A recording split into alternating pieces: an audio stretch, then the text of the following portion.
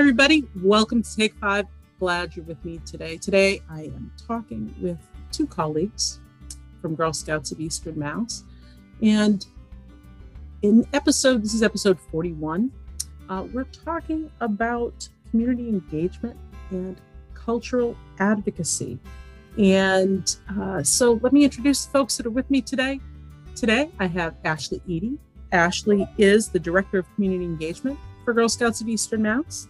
And Pai Fong. Pai is the Community Cultivation and Cultural Advocacy Manager for Girl Scouts of Eastern Mass. Pai has the longest title I have encountered at our council.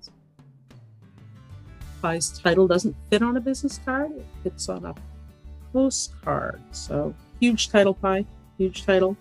But lots of stuff involved in both of these things. Now, just to be clear, do you two work on the same team? Yes. You do. So these two things go together.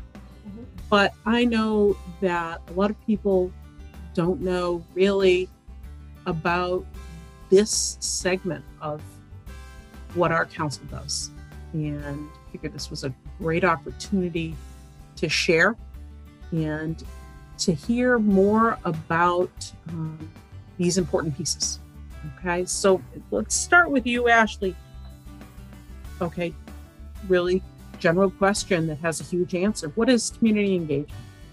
So community engagement is really about how we are connecting to girls in the community, right? How are we engaging them and bringing the Girl Scout experience to them?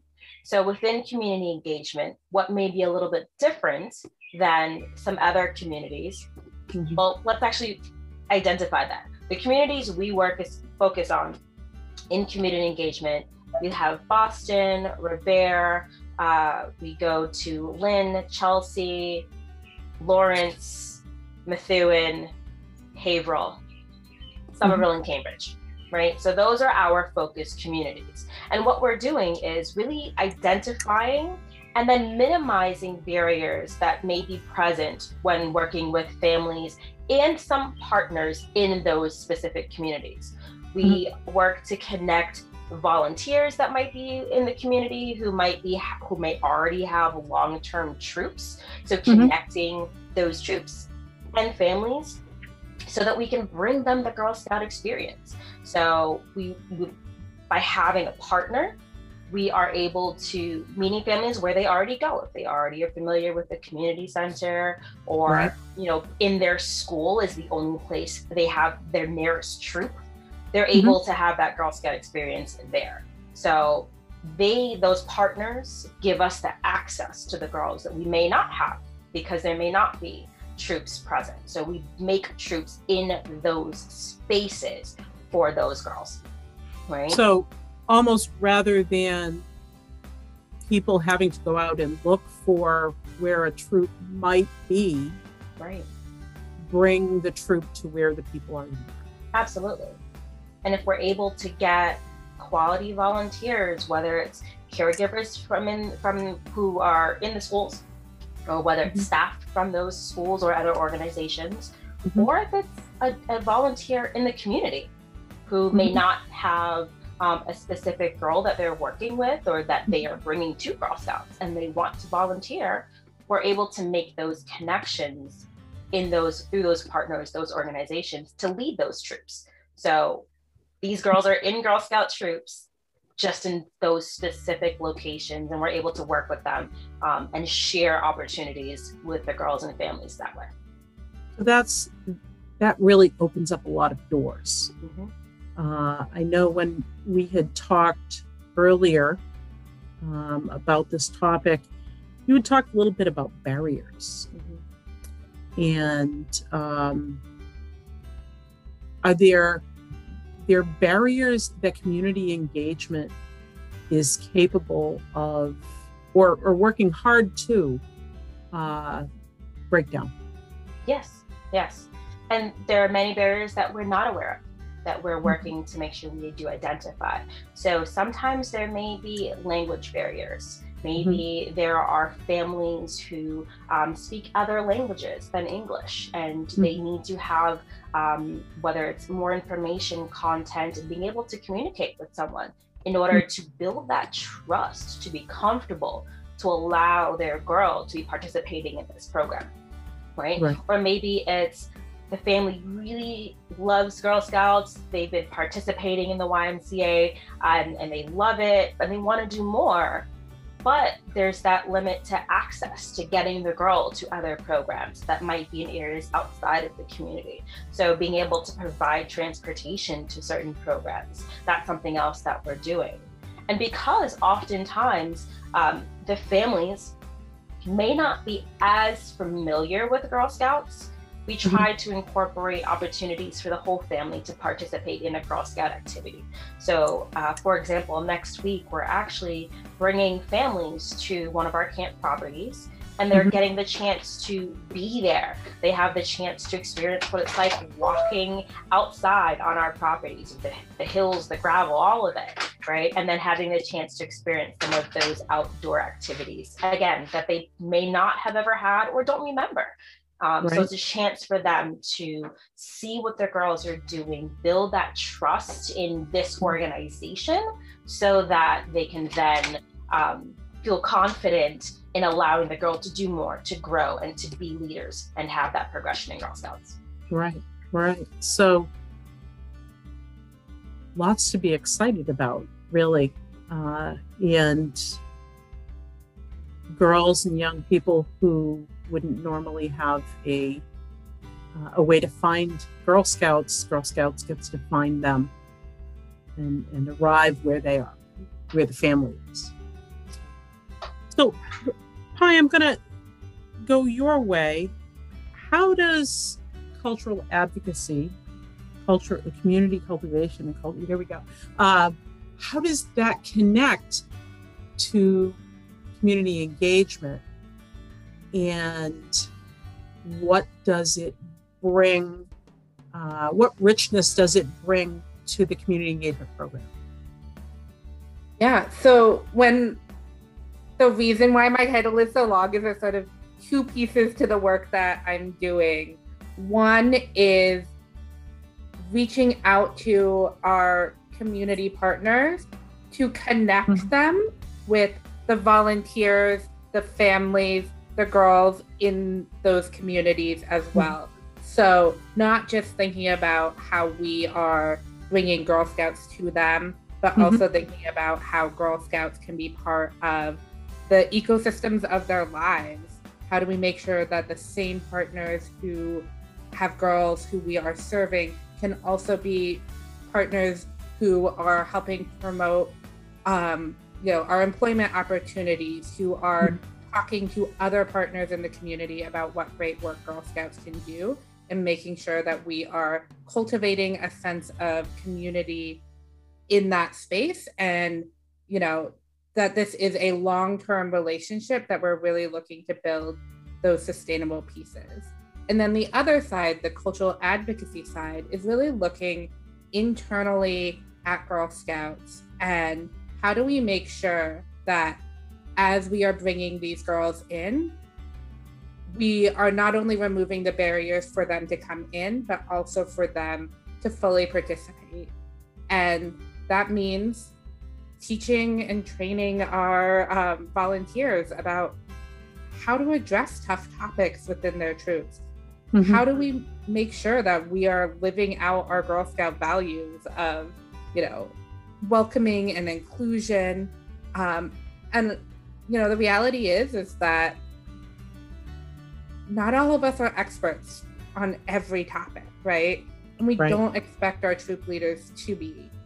But we do expect all of our Girl Scouts, our troop leaders, our girls, to behave as true sisters to every Girl Scout, to make the world a better place. And so the other piece of what I'm doing is working on resources, program, and information so that when our girls from our community partners and who have different social identities and barriers that they're encountering in Girl Scouts, that we have resources to help support you in supporting those girls. So that's really those two pieces. It is the education, the learning, the processing within our organization, and making those connections outside of the organization so that we can bring these girls in, not just for one program, not just for the time that they are living in the specific apartment complex or at the specific school, but that they can see themselves as Girl Scouts for their lifetime. You know, I know all three of us on this call, Girl Scouts is a part of who we are. It's not just what we do. And so we really want to make sure that as we are building out these processes, we can find more people who identify as Girl Scouts and really create that sense of community internally and externally, that Girl Scouts is a place that welcomes and celebrates all of these girls.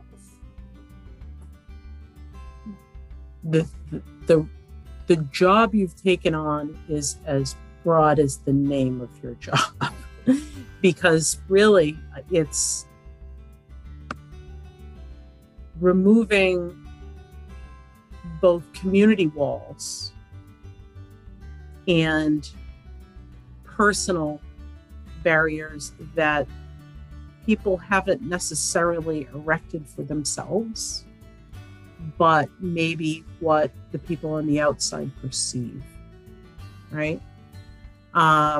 You talked about resources that you're working on and creating for our leaders, for our volunteers. Around what kinds of topics do you foresee having resources as you move forward in this position? Well, we are community engagement, and the biggest thing that we believe in is listening to the needs of the communities and talking with the folks in the communities.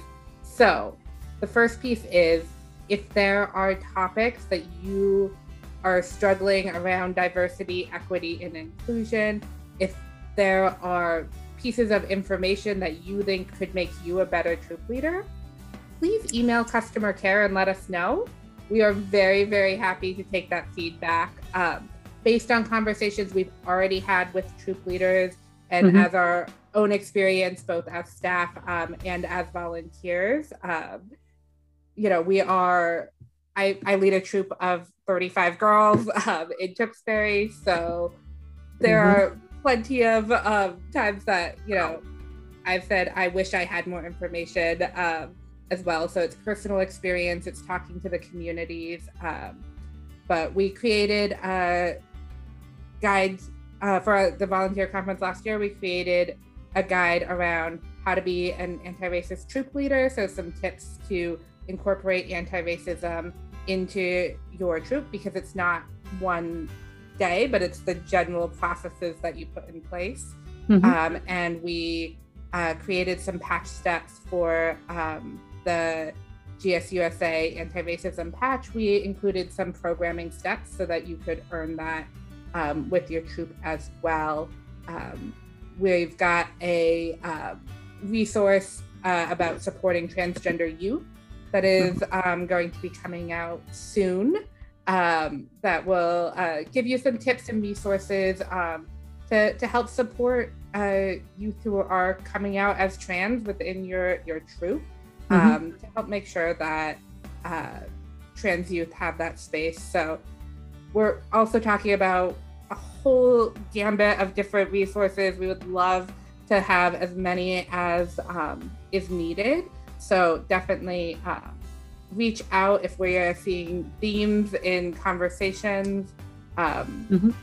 We're building these, and this is not a replacement for staff support on this issue. Right. This is to help you feel comfortable when these things come up in the moment, so that you have information, resources at your fingertips. Where can leaders access the patch program that you referred to, and any coming content? Where will that be? So it will all be in the volunteer resources portion of our website, and we're also working to get it into GS Learn. So it will be in multiple places. We wanted it to both be in the places where you're at. It was really important to us. We know not everyone has consistent access to GS Learn for different reasons. So we're going to put it on our webpage as well. But we also know people are in GS Learn all the time, and it will be there for them as well. Right. There's actually a section that has all of our patch programs. That's one place that it can be, but it's going to sit in multiple places within GS Learn. And I'll also highlight that if you're looking to work on that anti-racism patch program, it is also on the community engagement tab under our program section. So it's at the bottom of that page right there if you wanted to get started today, but we're making sure that it is accessible to troop leaders and everywhere they may look for it. Excellent. So leaders can bring topics and questions to you via customer care. And for everybody at home, just know, like, customer care reads what the subject is, reads the email from y'all, and then points that email to the team or the person that can best address it. So just know, like, customer care doesn't know all the answers, but they know who does. So anything about this topic goes directly to Ashley and Todd. Let's see. I had one other question. Let me look down here. What is it that you would suggest to leaders for getting involved if they're, interested in the workings of community engagement, whether our leaders are in Boston or Lawrence or Methuen or our South Coast? I almost said Worcester, wrong W. Our South Coast down toward the Cape. What do you suggest for leaders who want to get connected? So my first thought would be always remembering that girls who are participating in Girl Scouts, if they're a registered member, no matter how they are participating, they're a Girl Scout. So we have Girl Scouts that are registered as individual members. We have Girl Scouts that primarily participate in the Girl Scout experience through camp. So we have these different pockets of ways that to participate. What would be great is to start making sure that all girls in those communities, in your community, that they can get involved in what's happening. So they have the opportunity to connect with other girls. If there's a parade, any Girl Scout who has a Girl Scout uniform in that community should be able to participate. So it's really about, again, connecting families who may not be in specific troops to what's happening maybe at the service unit level, or connecting them to key troop leaders in the community in order to get involved. And then if there's barriers for that, we can help across the board. It's not only for those who are participating in a community center, but if there's a troop that needs assistance within one of our communities, how can we help them to make sure that they're doing, their part in serving girls? How would a leader know that a girl is registered as a Girl Scout and maybe might be interested in an activity? Is there a way for them to find these individually registered girls? How would they go about that? Yeah, that's something that we're working on internally as staff, is that making sure that if there is a service unit coordinator who might be able to look at all girls registered within the service unit, that's something that they're able to identify who may not be in a troop and know that they can still connect with them. But if there's, for some reason, they're not on that roster, or there isn't a service unit coordinator, how can we connect with those key leaders in order to make that connection? So that's part of what PIE's going to be doing, is kind of creating that service unit. So being that service unit support. So for those leaders to say, hey, we have these girls in this location that would love to participate in the such and such program. So again, we step in as staff Pi, so similar to that service unit coordinator. Mm-hmm. And then some of our other staff are stepping in as that troop leader. Again, if there's girls who are not in specific troops, we really want to help make those connections. So we are putting ourselves in those spaces, working with partners and the community to make sure that we can build those bridges, to make those connections. It's not easy, but that's our goal. So reach out to us, let us know what's happening in the community, make sure that the volunteer support specialist knows, and then we can be connected with, hey, this is coming up and they want all girls to participate if they choose to. So we can continue to pass that out to the families that are looking to us as the troop leader to make those connections. Very good. Well, I end all of our podcasts with the same question. I'd say it's a secret question, but we know it's not a secret question. If you've listened or been on at least one podcast, you know what the question is, but I'll ask it anyway, because every time I ask people, even if I've asked them before, their answer changes. So let's see what we come up with today. Pi, I'll start with you. What's your favorite Girl Scout tradition? I'm going to say right now, thanks to all of my children at our bridging ceremony yesterday, where they all had the same answer of what their favorite thing this year in Girl Scouts was, is I love archery so much. I think it is just one of the most fun things that I would have never picked up if it wasn't for Girl Scouts. And we had 10 girls bridging, and I think 9 of them said archery was their favorite activity. And I share that as just one of the best things we can do as Girl Scouts. It's so much fun. I'm so excited to lead archery at Family Day at camp. It is going to be the highlight of my year, I'm sure. Archery, I've also taught some archery this year and had a blast doing it, because I tell people that thwack noise that it makes when it hits the target is so rewarding. The brownies appreciate it. The cadets and they all love that noise. So yeah, I'm with you. I love that too. I guess that could be my favorite for today. I like that one. Ashley, what's your favorite tradition? So I will say, as a Girl Scout growing up, I was all about earning badges. I wanted to have as many badges as possible on my vest, because to me, that was me showing accomplishment. But as I got older, I really got more into art outdoors. It did start through archery, oddly enough.